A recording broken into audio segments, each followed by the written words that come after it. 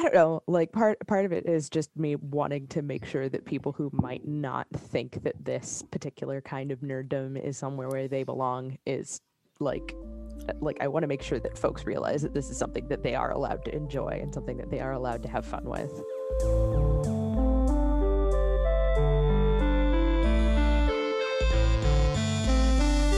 Welcome to Replay, the show that invites you to join us at the game table. I'm your host, Clara Mount. On Replay, we're building a more inclusive community by creating a space for underrepresented gamers and their allies to share their voice. We'll tell stories about our experiences and provide new perspectives that challenge our community to think differently about who we are and what we do. Replay is a Victor Media Group original. You can find episodes of this and all other Victor Media Group shows on our website at victormediagroup.co. And if you like what you're hearing, subscribe and connect with us on your favorite social media platform.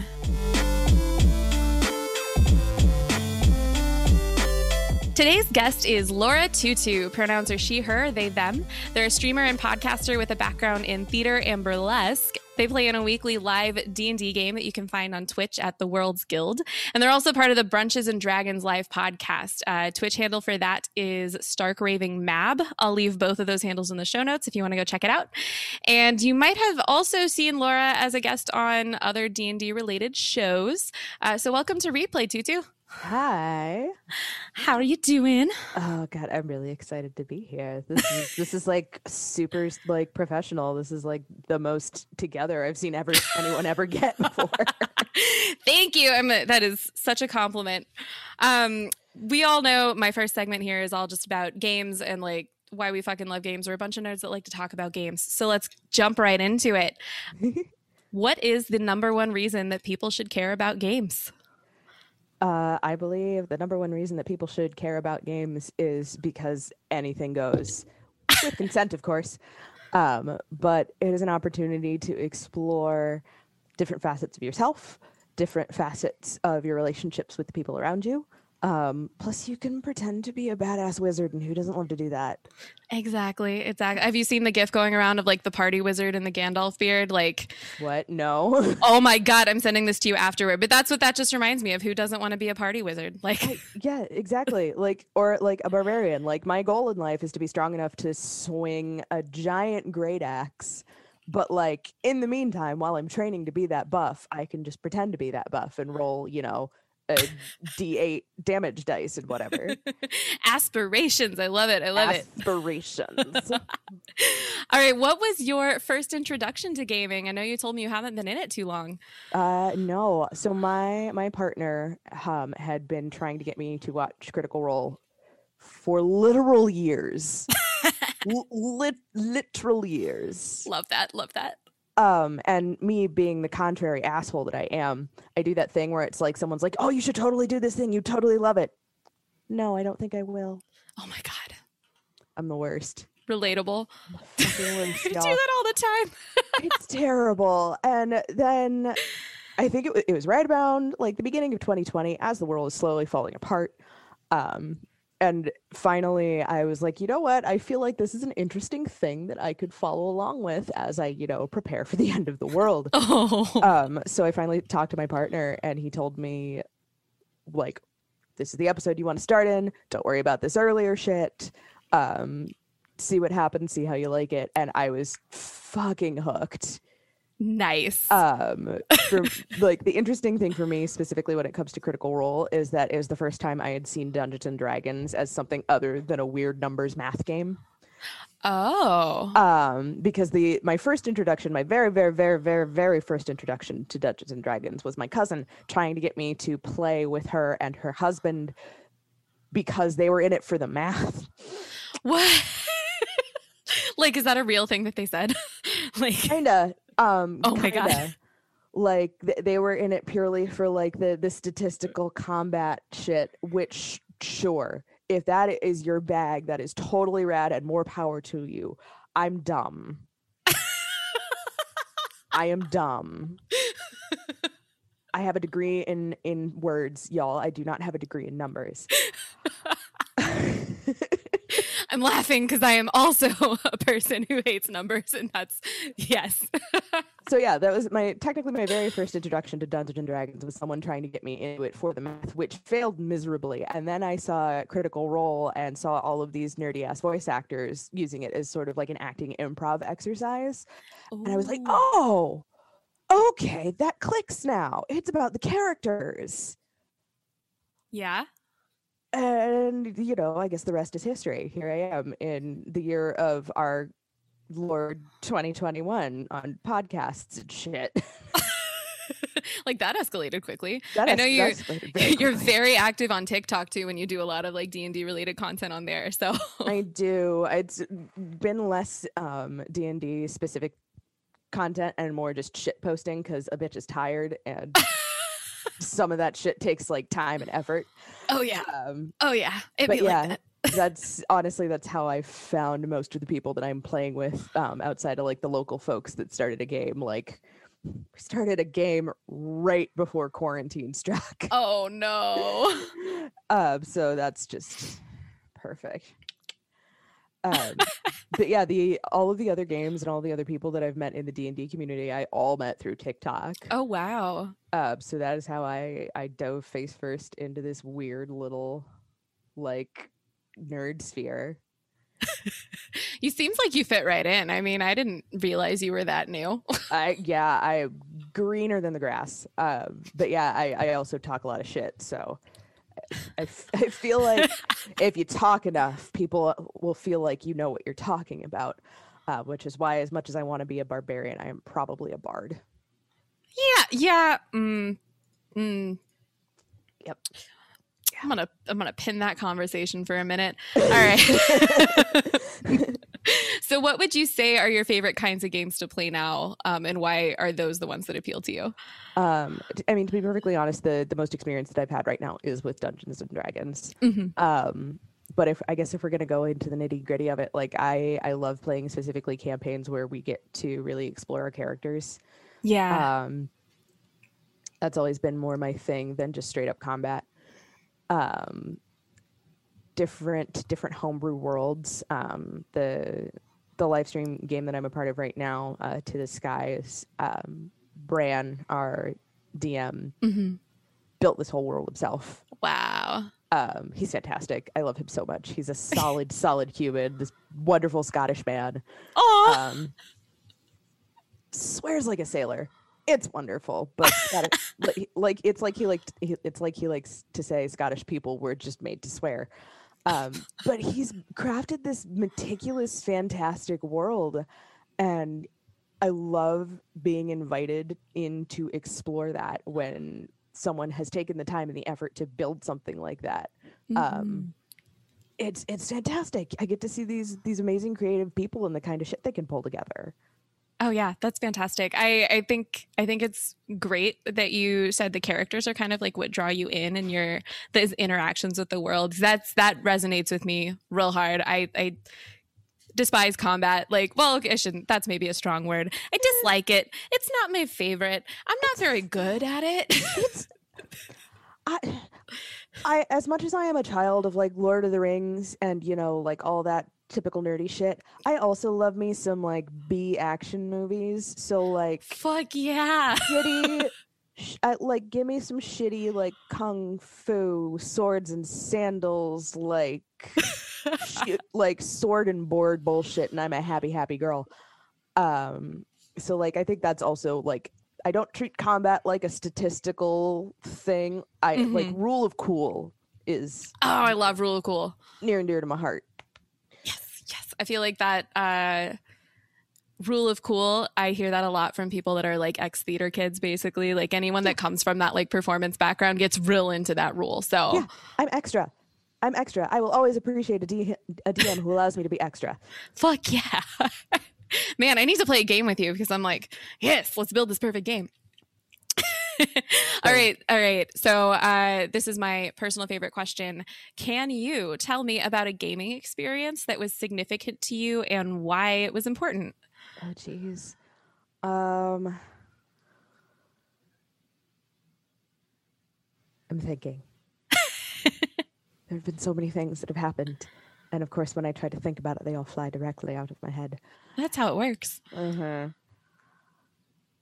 I mean, honestly, like yesterday was our session 10 of To the Skies. Hmm. Our characters had just gotten to this weird little temple with these weird little pools, and everybody went into their little hallucinogenic pool and communed with a god of their choice. Beautiful. I got to have a really great moment with my tiefling rogue, realizing where exactly her infernal bloodline comes from. Oh. And understanding that she has a bigger place in this world than maybe she initially realized. Mm. So yeah, I just moments like that, like moments of, again, like real deep character, like exploration, and the chance to get those really wonderful like role play moments are always going to mean the most to me. Yeah. Do you feel like it's because it helps you like connect to the characters Oh in a yeah. more specific way, or Oh, 100%. Yeah. yeah? Do you ever? I mean, what you just said, I'm like sitting here like, wow, I could picture that being you, right? Like you coming into the D&D community and being who you are and standing for what you stand for, and like I could see you being that tiefling rogue with a bigger purpose. I'm just saying. Stop. No, I never. I refuse. So with that in mind, what does gaming really mean to you, like on an emotional level? I mean, it's a chance to explore. Like I said, it's a chance to explore like new and interesting facets of myself. Mhm. It's a chance to create and build these ridiculous, outlandish, like fantastical scenarios. Because who doesn't want to pretend like they can sling magic at a dragon? Oh, absolutely. It's acting out all that fantastic shit that you read in a book or that you saw in a movie or you saw in a TV show. Because like in their heart of hearts, what nerd doesn't want to like have that experience? Exactly. So it's like it's escapism, but it's also Totally. like a like introspective escapism almost. Yeah, there is occasionally there's running jokes in the like D&D TikTok community Mhm. that a lot of the time some of what we do is like therapy but slightly more fun. That doesn't mean that you should use your DM or your GM as a therapist, kids. Go see a professional. It's important. But that's part of it too. It's a really interesting way to like get through shit, honestly. Like depending Yeah. on how you build your characters. I don't know how anyone else builds it, but like a lot of what I do, like there's always going to be facets of myself in my characters because like how else are you going to connect? That makes perfect sense. I definitely want to chat with you a little bit later more about like character generation because I think that'll be fucking fascinating with you. So we'll come back to that. And actually, for now, we're going to take a quick break. And when we come back to it, like I said, we're going to talk more about tabletop RPGs and that performance aspect. So stay tuned. Hey friends, I hope you've been getting some great stuff out of these episodes. If you like what you've heard so far, please check out our merch shop over at victormediagroup.co. Every purchase supports me personally, so I would love it if you cover your shit in my stickers. Remember, you can nab a replay merch over at victormediagroup.co. And once again, thanks so much for joining us at the game table. Welcome back to Replay. We are here with Laura Tutu, who's a D&D streamer and podcaster, and we're talking about tabletop RPGs and performance. So I just want to start here. Why did you decide to pursue streaming? Honestly, like it was just something that kind of came with the territory. Like the more I got into D&D TikTok, that's a lot of what those folks do. Oh, okay. I know a lot of them are streamers, like outside of just D&D. Like a couple of my friends actually like stream regularly with various games and the like. Mm-hmm. So yeah, like the first one shot I ever did was my friend Chris.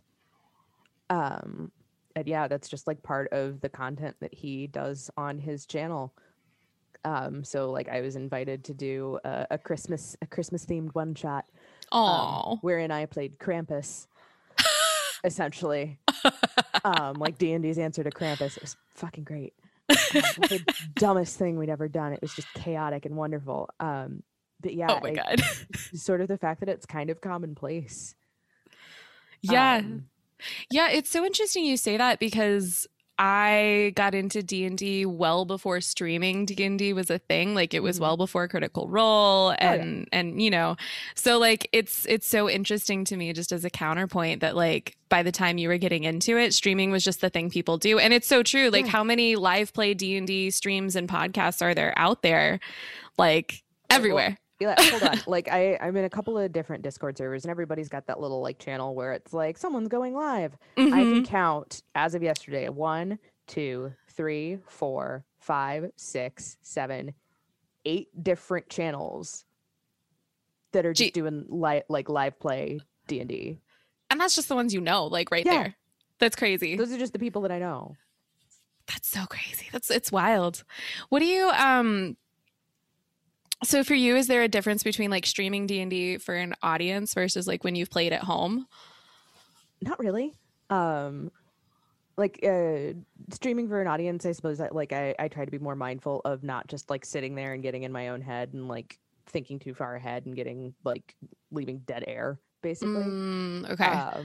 But like honestly, 9 times out of 10, I don't even really think about the fact that random people are watching. I'm just there playing with this group of people that are really cool. That's awesome. Do you, does it take any kind of different, like, okay, so you said that you try to avoid dead air. So like what, do you have strategies that you use? It's mostly like, instead of just like mentally thinking through anything that I'm trying to do, I'll like try to verbalize what I'm doing if it's relevant to what's going on. Gotcha. So that the audience can kind of get a picture into like how you're thinking through the problem or like whatever you're doing. Yeah, exactly. Yeah, that makes a lot of sense. I mean, I hear that a lot since I stream too. A lot of people say that like the more you talk, the more you interact, even if nobody's actually responding to you, like the more entertained people are. And it's like, okay, I can talk to myself for hours. Why aren't you entertained? The fuck out of here. I'm entertaining. I'm just kidding. So what does like streaming D&D provide for you, like satisfaction wise or like whatever, that like other hobbies or other types of, I mean, I don't know if you call it work, but activities of general kinds. Yeah. Well, I mean, for quarantine, that was the closest thing that I could get to like actually performing. Oh yeah. So that was kind of like where I found that satisfaction, that like adrenaline rush of like being on stage, quote unquote. Because I mean, it's pretty similar. You're taking on a character, developing relationships, developing that background. So yeah, that's kind of where it all comes from for me. Is it the way you prepare for like a D&D game? Is that similar to how you would have prepared for like a role or a performance? Kind of, yeah. I mean, there's no script, obviously, so it's not like you've got lines to memorize or anything. But it's that getting into the mindset of the character. Like for me, a lot of it comes from music. So I've got playlist after playlist after playlist for that's like awesome. all of these characters that I've done, and even some that I haven't played yet. It'd be like that. It do be like that though. I was looking at my D&D Beyond account. I've got like 21 characters, and I'm actually only playing about 3 of them. So you got the bug. You like to build characters for fun, huh? Oh, do I ever? I have a problem. I have a problem, Clara. Is it a problem or a solution? It's true. I do. I pretty much have something ready to go at any time. It's like, hey, you want to do a one shot? Fuck yeah, let me go. Exactly. Or like, come on, let's say somebody was like, I kind of want to run a one shot, but I need 5 characters. You're like, done. I have 20. What do you want? Like that. Like, ready to go. Ready, set, go. Let me print you a PDF. We're good. Oh man. So besides sort of like getting into the mindset, what are some of the other similarities for you between like performing as a D&D character versus on stage? Yeah. I mean, it's that same sort of like you're working with this group of people to put something together. It's a little like D&D or any tabletop RPG, depending on like what system you're using. It's obviously going to be more broad than just like, this is a 2-hour show. We are giving you this chunk of life in this little world on this stage. Whereas like, Dungeons and Dragons, it's like you're traveling with this character from like level 3 to level 18, so that could be like however many months, years of their life. Absolutely. So do you feel more strongly attached to your like D&D characters? Yeah, 100%. 100%. Like I've like there's also shows that I've done on stage that I found it really hard to let go of a character if it's a particularly, like, if I feel it's a particularly good show. But with D&D, because you're delving so deep into this character and you end up potentially being with them for so long, then yeah, I definitely find it's like an attachment that you form with that. Do you find yourself acting as your character like outside of sessions? Not so much. Kind of surprised by that. Yeah, well, it's weird because as attached as I get, I also find it easier to let it go, maybe because it's like they're not all necessarily like regular humans. Maybe because the setting is so fantastical that it's not always stuff that I pick up in day-to-day life. That's interesting. Yeah, it's weird. I know I like when I'm in a campaign, I always end up like, I don't want to say like, it's not like out of character role playing, but like outside of the actual game sessions, a lot of times our chats devolve into us kind of just being like half in character, and then there's things that get said and it's like, wait, was that you in character, out of character? Because now I'm confused and like we gotta rethink some shit. So like I think that's, as somebody that I would imagine you get much more into the head of the characters than I typically do, like it just kind of surprises me that you're able to just step back out like that. How do you do that? Like, do you have to, what's that transition like into and out of character for you? I mean, it's like a lot of the times, especially depending on how intense the session is, like it's kind of a come down. Like how spicy am I allowed to get? As spicy as you want to be. It is similar to aftercare after a scene. Okay. Like depending on how intense things have gotten and how like ridiculous the session has been, like it's definitely like I'm going to actively take a step back and I am going to listen to some calming music and I am going to have a nice cup of like soothing herbal tea. But yeah, it's fully dependent on what the session's turned into.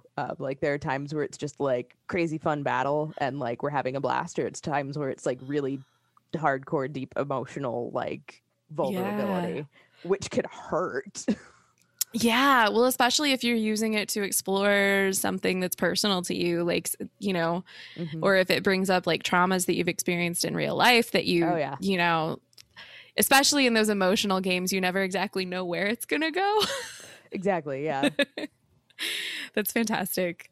Is there, what would you say is like the, I guess, main difference for you in like playing D&D versus like a traditional character performance? Yeah. I mean, it's the fact that it's like all pure improv. Like you know your character and you know their background and their history and like the things that make them uniquely them. But when it comes to interacting with everyone else, like it could go every possible conceivable way. Yeah, that makes sense. Like you might have a preconceived idea of like your general character arc, but if something different happens like that session, like maybe your character makes a choice that you didn't expect. Like that's definitely been a thing for me. Like a character makes a choice on something, and can you tell me a story of that? I feel like you're thinking of something specific. Yeah, I had a barbarian character that I was playing for a while with a friend group of mine, and something happened to the person that she loved, and she was so angry that apparently a god of this world's pantheon heard her and offered power. So she became a paladin barbarian. Beautiful. Yeah. Also, anyone who says paladins are boring clearly hasn't been playing them right. I love paladins. Oh my God. We'll talk about that later. Oh my God. Yes. I think we're going to have an entire segment on just like, what are your favorite classes? I am curious. So like on the improv side, I've always kind of introduced D&D to people as like it's how do I always say it? It's like an improv, like collaborative storytelling sort of thing is how I like explain it to people. And so like that improv is a really key element to it. But I've also played with people who are very shy and who don't feel comfortable really like performing at the table. So, would you have any advice for people who maybe aren't as comfortable at the table? Like what kind of tips can you give them to help them be more comfortable, like actually acting out their characters at the table and living it? For sure. Yeah, I like honestly, a lot of it is going to come down with the people that you are playing with. I think it's really important to make sure that you are playing with people that you feel comfortable with. Yeah. Because if you feel awkward or if you feel like people are judging you, it's going to be really hard to take that step and get into that mind space. Like, I'm a ham. I don't care. I have no shame left. Implying you once had shame. Yeah, it's questionable. But like that's it. I think the most important thing in any situation when it comes to RPG, tabletop RPG, is having people around you who are going to support you and who are going to make sure that you do feel comfortable bringing that character to the table. Because for me personally, that's the fun of it. Now that's not going to be everybody's bag, and that's fine. And if that's not what you want to do, there are going to be people who are of that same mind. There are people who are going to be in it for the combat and the statistics, and that's rad. But like, I wouldn't want to force anyone into playing my way. That's not fun. Yeah, I had a GM once who insisted that if you're going to play a bard, you actually have to perform your performance checks. And I was like, I get why you're doing this, I think, but also like all it did was scare off people that wanted to play bards and like completely shut that off for them. Bards don't necessarily have to be like singers. Yeah. Like honestly, like the best idea that I ever heard was like a stand-up comedian bard. Oh my God. That vicious mockery would be perfect. Oh my God. Well, and I'm thinking though, like, even if you play like a stand-up comedian, or let's say I'm an orator, that would be a bard skill that I could use. All I do is give speeches, right? But for some people, it's still too outside their comfort zone to every single time they want to get that like bardic inspiration to have to literally give a speech or tell a joke, or some people, they just aren't that outgoing or they're not that comfortable yet. And that I will never forget that rule, because I'm like, I will never do that to my players, because I literally watched my friends say, no, I can't make this character that I want to make because of that rule. Yeah. Like, that's sad. That's not fair. No. Not fair at all. And like maybe like little by little, that's something that you could build up to that comfort level. But like expecting someone who's never played before and never like gone into a fully improv experience like that, expecting them to just jump in and be okay with that is totally fucked up. Yeah. So then how do we help players get more comfortable? So maybe not to the level of like literally singing a song at the table to be a bard, but like just in general, like even if you're playing like a rogue or a paladin or anything where there's embodying a character, because all of us do that. How do we help those players get more comfortable at the table? Honestly, like setting the example is the first thing that comes to mind. That like, makes sense. You can't expect people to like go ham if you're not going to do it yourself. Like helping people understand that it's okay to be a little silly and it's okay to look a little weird, because we're sitting around a fucking table rolling dice. At the end of the day, yep, it's also not that serious. It's an imagination game, right? It's just like we all played when we were really little and we had no dice and it was just us with our imaginations running around the house. Like it's that with some structure, right? Yeah. That's it. And I think that's I appreciate the people that are taking it seriously and making careers out of it. That's awesome. Like, more power to you. But at the end of the day, like, you're not getting paid for it. It should be fun. And I would say, since it's a game, even if you are getting paid for it, it should still feel fun. Like, yeah, 100%. Okay, so I just have one other sort of like follow-up question to this conversation about like performance and gaming and kind of how they overlap for you. What have you learned from gaming now that you're into gaming that you've been able to apply back to like performing? Honestly, it's the thinking on your toes. Because as much fun as it is for me to like improv when it comes to like in a game, I hate doing improv on stage. Really? Fucking hate it. I would rather learn 2,000 lines of Shakespeare than be forced to improv an entire scene for 15 minutes. Why? Like, I hate what? it. Like, I think too much and I can't get anything out. Interesting. Mm-hmm. But you don't have that problem at the table. No, it is much more low stakes for me. I couldn't tell you why. But something about like improving when it comes to D&D seems less terrifying and less daunting than like trying to do it in a room full of other actors. That's probably it, because other actors can be judging and terrible. And other nerds are just gonna like go with it. That's fair. Nerds don't have any theatrical training generally, or like it's not a requirement, I should say. Yeah, it's not a requirement. Or like, I don't know, the other nerds that I play with who are theater people are also like my flavor of weird, so like we vibe anyway. Perfect. See, so you just need a theater troupe or an improv troupe that is also D&D oriented. Precisely. I think that's exactly what you need. And then take all of what you've been doing at the table and just like throw it back on stage. Done. Yeah. There you go. Perfect. You've got 21 characters ready to go. You can just assign everyone roles, draw them out of a hat. That's part of the improv. Done. Oh my God, that would be ridiculous. I kind of love that. There is a Second D&D City bullshit. there is a D&D improv group based out of Baltimore that I can't think of the name right now, but like I think they play around a table and the audience gets to like throw ideas at them and stuff, or like some shit. Like, Basic. you could do this now that the world is starting to open again. You could be that person. You could do. Yeah. Anyway, so we're going to cut to another quick break. And when we come back, we're going to talk more about characters, because we keep hinting at it. We're going to do it. All right. See you in a moment.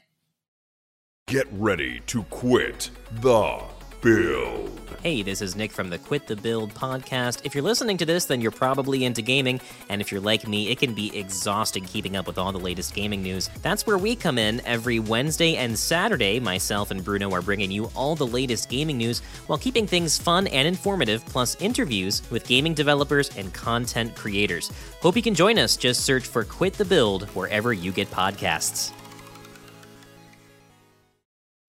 We're back on replay. We're about to hear more from Laura Tutu about tabletop RPGs and performance, and in particular characters, because characters are the best part of D&D, depending on who you ask. So, so just talk to me about character creation. How do you approach building a character?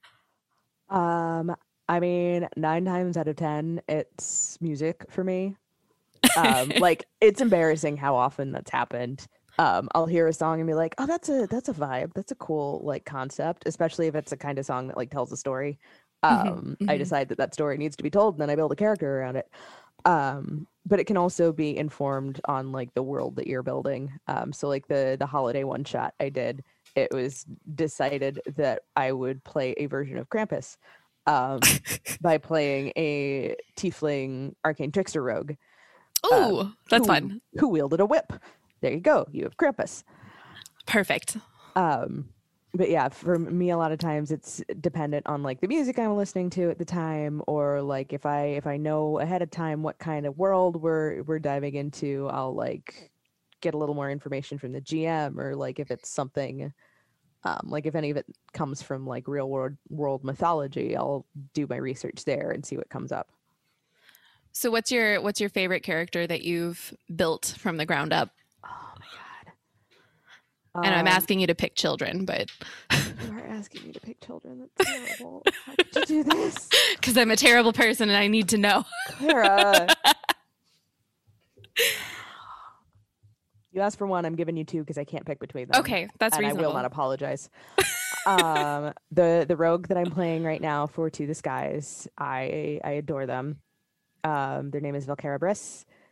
They grew up in like the slums of this post-apocalyptic world, in this like fantastic world that Bran has built, my GM Bran.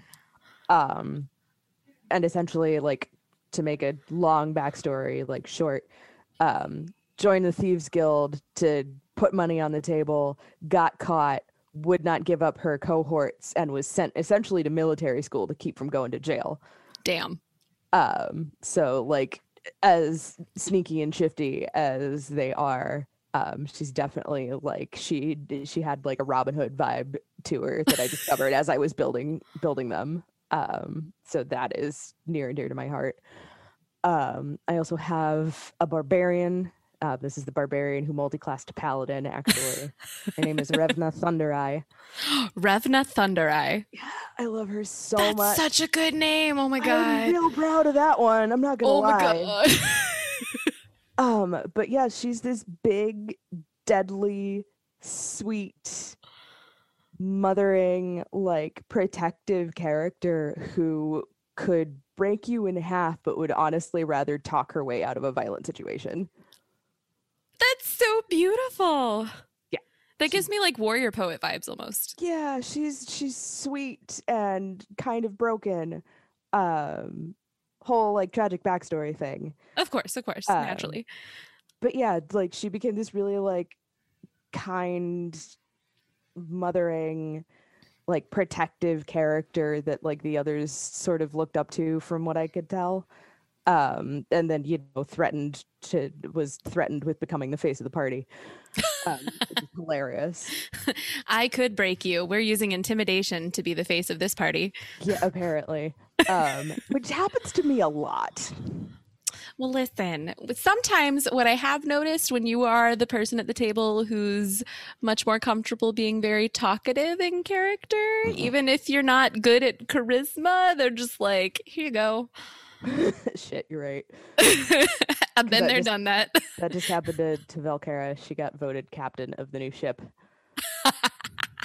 Well, well, now you just have to, like, if the charisma doesn't match up, just like intentionally say things that sound dumb, like on purpose. Like, wow, that was a very obvious social faux pas that I just made. Beautiful. Fantastic. I'm just in character. That was great. Yeah, that was fantastic. just go for it. The best part is outside of like the actual charisma character in that party, I think Velkara might have the highest charisma. Well, it's fine. It's fine. Everything's fine. It's fine. Well, and that's the thing though. Like charisma doesn't even necessarily mean like you're a fast talker. It could just be like presence of mind, presence of like personage. True. But that is always the check that they want you to run if you're running like persuasion or anything where you're doing those talky face skills. Mm-hmm. So if your stat doesn't back up how you're playing it, then that's potentially a great place to find some fun failures. We'll just put it that way. Absolutely. Love that. Nat 20s are great. Nat 1s can be just as fantastic. Oh, I love failure. I love failing in games. I think it's so much fun. Oh yeah. So when you built those characters, I heard a lot of you saying, like, it sounded like you were really focused on making sure they had like a hook in the world, like they were already like sort of enmeshed in the setting. Mm-hmm. Is that really important to you as you build your characters? I would say so, because I mean, otherwise it seems kind of like random, and what's the point to me? So they have to have a motivation. Yeah, exactly. Well, and it's the same thing with acting for the stage. Like every line you say, there needs to be objective and motivation behind it. Otherwise, you're just word vomiting. That makes sense. Mm-hmm. So, do you always have sort of like what their motive is going to be? Like, how do you come up with that? Like, how are they born in your mind? Oh God, that's a really good question. Is it stats first and then like personality later, or? Oh fuck no. Personality first. Okay, we got that far. Personality first, and then like I'll roll the stats and be like, I can make that work. It's chill. Yeah, I am the player that goes in for like vibe and aesthetic, as opposed to like making my character the most efficient rogue or the most efficient wizard that I can. Mm-hmm. Because again, I'm not there to play for statistics and combat. I'm there to build a character and like play in the world. Yeah. So are there other things that you like look for as you're building these characters, I guess? Like does gender matter? Does the race or species or whatever the fuck matter? Like meh. The short answer. I guess most of my characters tend to list towards femme or female presenting just because that's easy for me because that's what I've been presenting for my whole damn life.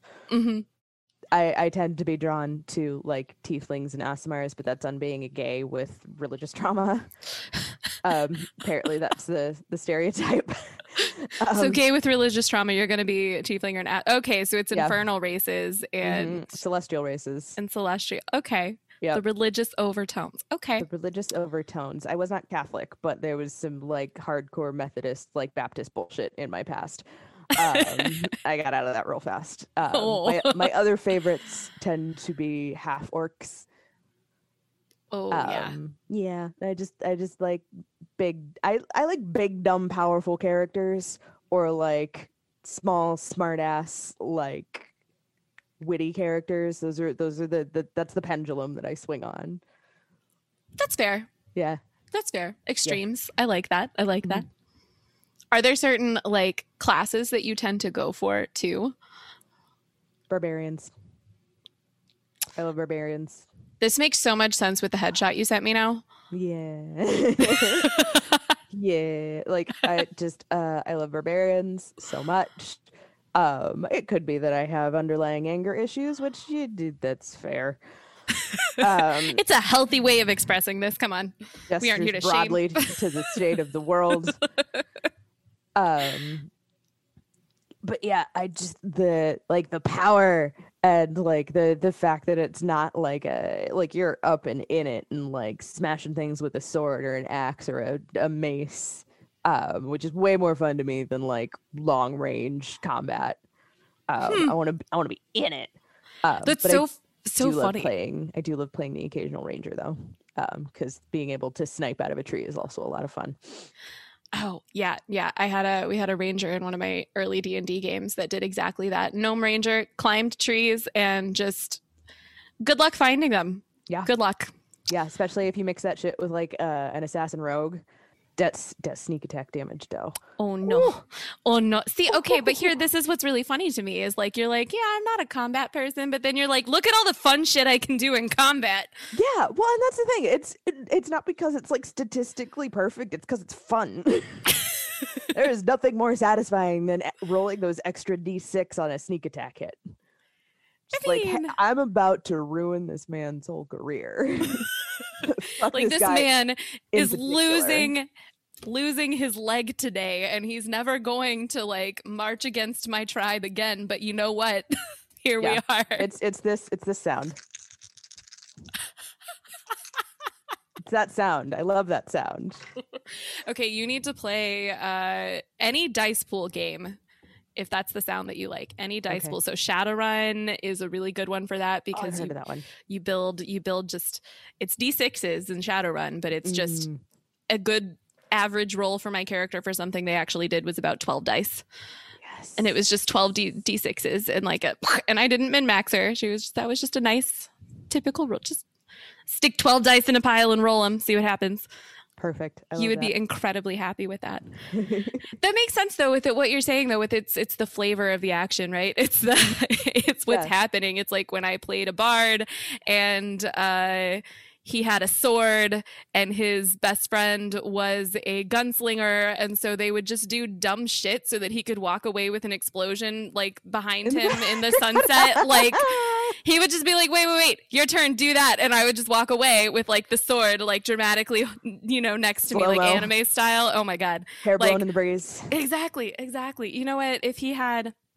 I played in a campaign where we had a wizard who was absolutely useless and I loved him to death, but we had an opportunity to get magic items one day, and because we were in like an area where we could do that, like have them commissioned or whatever, and he asks for a cloak of billowing, I think is what it was called.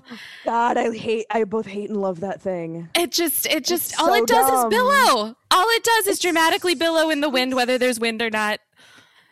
So I love it. I love it so much. I love it. I mean, his entire character was kind of based on like Prince meets Freddie Mercury, so it made sense. Oh my god. Also, he was a wizard. Did I mention that? He was a wizard. So extra. he was and it was red. So then when we did our holiday game, he was Santa Claus in a giant sleigh pulled by giant reindeer because I was a druid Circle of the Moon, so I just turned into a giant reindeer, and Oh my god. we had Christmas over the Oh countryside my god. with a cloak of billowing. Perfect. That is perfection. God, that made me happy. That made me just inordinately happy. Oh my god. What's the dumbest like item besides the cloak of billowing that you've played with? Hold on. The campaign that I am playing with my buddy Daxos, he's GMing, and we each got like a wondrous item, I think, at the start of it. Mm-hmm. And one of our cleric decided to get the fucking, I think it's called the Shield of Expressions. What is It that? doesn't actually do anything. Hold on, let me look it up. It doesn't actually do anything, but there's just a goddamn face on it. Shield of Expression. You know, I would use that, and I would just make it a Medusa type of situation, like have like the head on the shield and be like, yep, this is my fallen enemies. This is their souls trapped in here. It's probably not true, but you won't know that. No, it's not. It doesn't actually do anything useful. Shield of Expression, armor. Front of the shield is shaped in the likeness of a face. While bearing the shield, you can use a bonus action to alter the face's expression. I'm sold. That sounds like an amazing item. That's it. That's what it does. That's it. That's all. It's so that's all she wrote. I love D&D. I love D&D because you can have these wonderful, like, serious moments of combat and these really intense, like, role play moments, and then you can have dumb shit like that just because. Because why not? Because and why the fuck not? It's exactly it. D&D is a game where you can say why not, and that's valid, and just go with it. Precisely. I love that. I love that so much. And I love that for you, that you know about these dumbass objects, because that just, it took me a while to discover them, and you got there way faster than I did, and thank God, because it's so much fun. It's one of those things where it's like I'll read the description for something and it'll hurt me in my soul. Like, roll 1d4 psychic damage for that bullshit. Just well, I ask myself why, and then obviously the answer to that is why not. Exactly. Okay. To take another improv rule, yes, and precisely. Yes, I see your billowing cloak, and I don't get it, but you know what? We're gonna say yes anyway, and let's turn it into Santa Claus. Like, let's go. Like, that's all that is. That is how you play. You yes and everything within reason, of course. And then you rule of cool, so that it's, even if it's not in reason, you know, it's fine. Exactly. Well, and that's like my favorite phrase in D&D is, how do you want to do this? Because it's not just that you slayed the dragon. Your GM wants to know exactly what you did in order to take this thing's fucking head off. And True? I love Matthew Mercer in my heart of hearts so much. But Abria Iyengar, who is running Exandria Unlimited right now, I honestly, I find her style of GMing to allow for more of the player's descriptions, which I love. There's something very cinematic about what she does in a completely different way from Mercer. Because Mercer is also cinematic as fuck when he's describing the scene and giving like the layout of what's happening. But Abria takes that, and I feel like she hands it to the player. That's cool. I love her so much. I've played with a lot of GMs that are really good at like cinematic like explanations of your rolls, right? So if it's like, I rolled a 15, what does that actually mean? Or if I rolled and I missed, you know, what does that really mean? Did I just drop my sword? Like, was it so bad I literally freaked out and dropped my sword? Like, you know, like, what does that actually mean? And I think that makes such a big difference. But when I've been put on the spot to give those descriptions to my own moves, I don't always know what to say. And I'm just like, wah. And again, it's having that option. It's having the the option of, you know, oh, I rolled a 2. What does that look like, DM? And DM will give it to you. But like, if you have a DM who wants you to like describe what that persuasion check looks like or what that intimidation check looks like, I think that is also valid and awesome.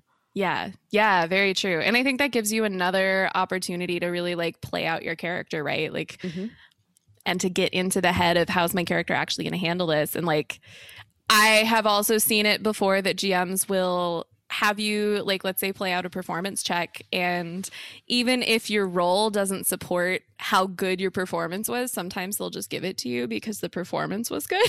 Yeah.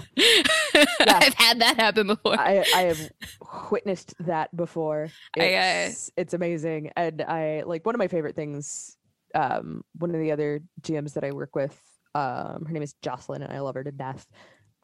Like she'll, if you like give her like a beautiful RP scenario, she'll just give you fucking inspiration. Aw. Like, here, have a D6 to use later. That was solid. That was fucking cool. Here, use that later. I love that. I love when GMs are able to like reward players for that kind of play. Yeah, there's like rewards for like an awesome combat moment, or rewards for like thinking on your feet and doing something out of pocket. Yeah, and I think in D&D it's actually written in that the GMs are supposed to give out inspiration like that. And I think that that's new. That's not something that was like inspiration wasn't previously part of the D&D rule set.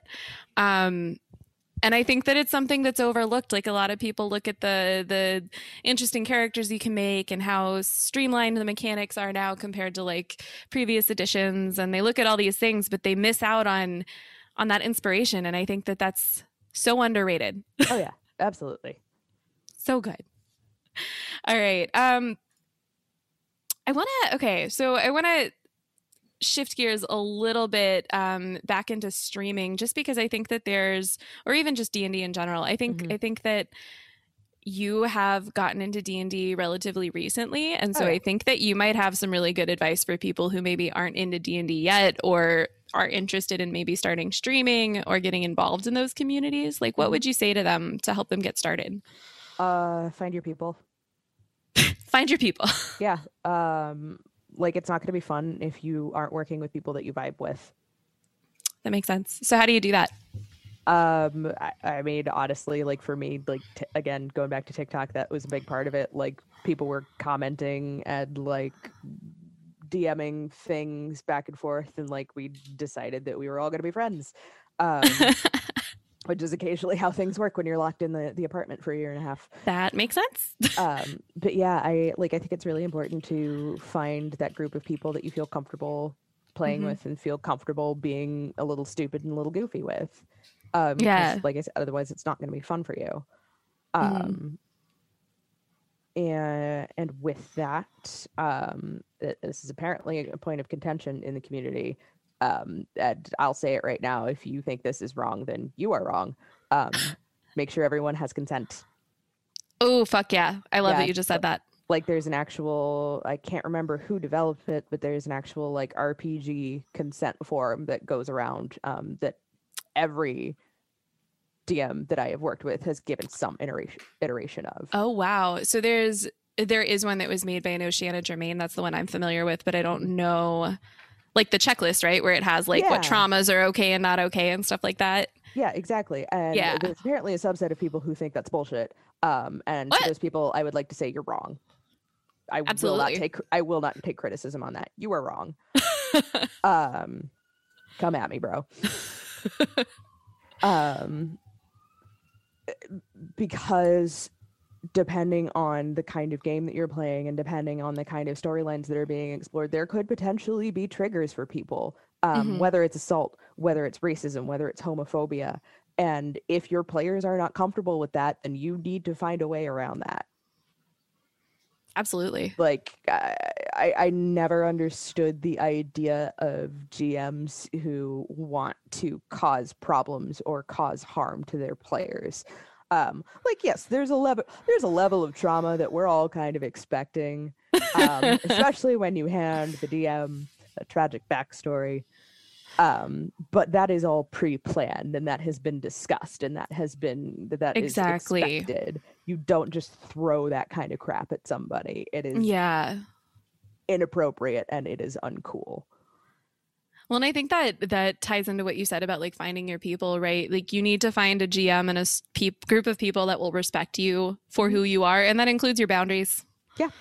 So if that just comes from life in general. Like you need to have people that respect your boundaries. If they will not respect your boundaries, like they are not your people. If they make you feel bad for it, or if they try to shame you for putting your foot down, then you need to find someone else to be hanging out with. Absolutely. That goes in for life, and that goes in for TTRPG. Like respect your players, respect your GM as well, because it is definitely a two-way street.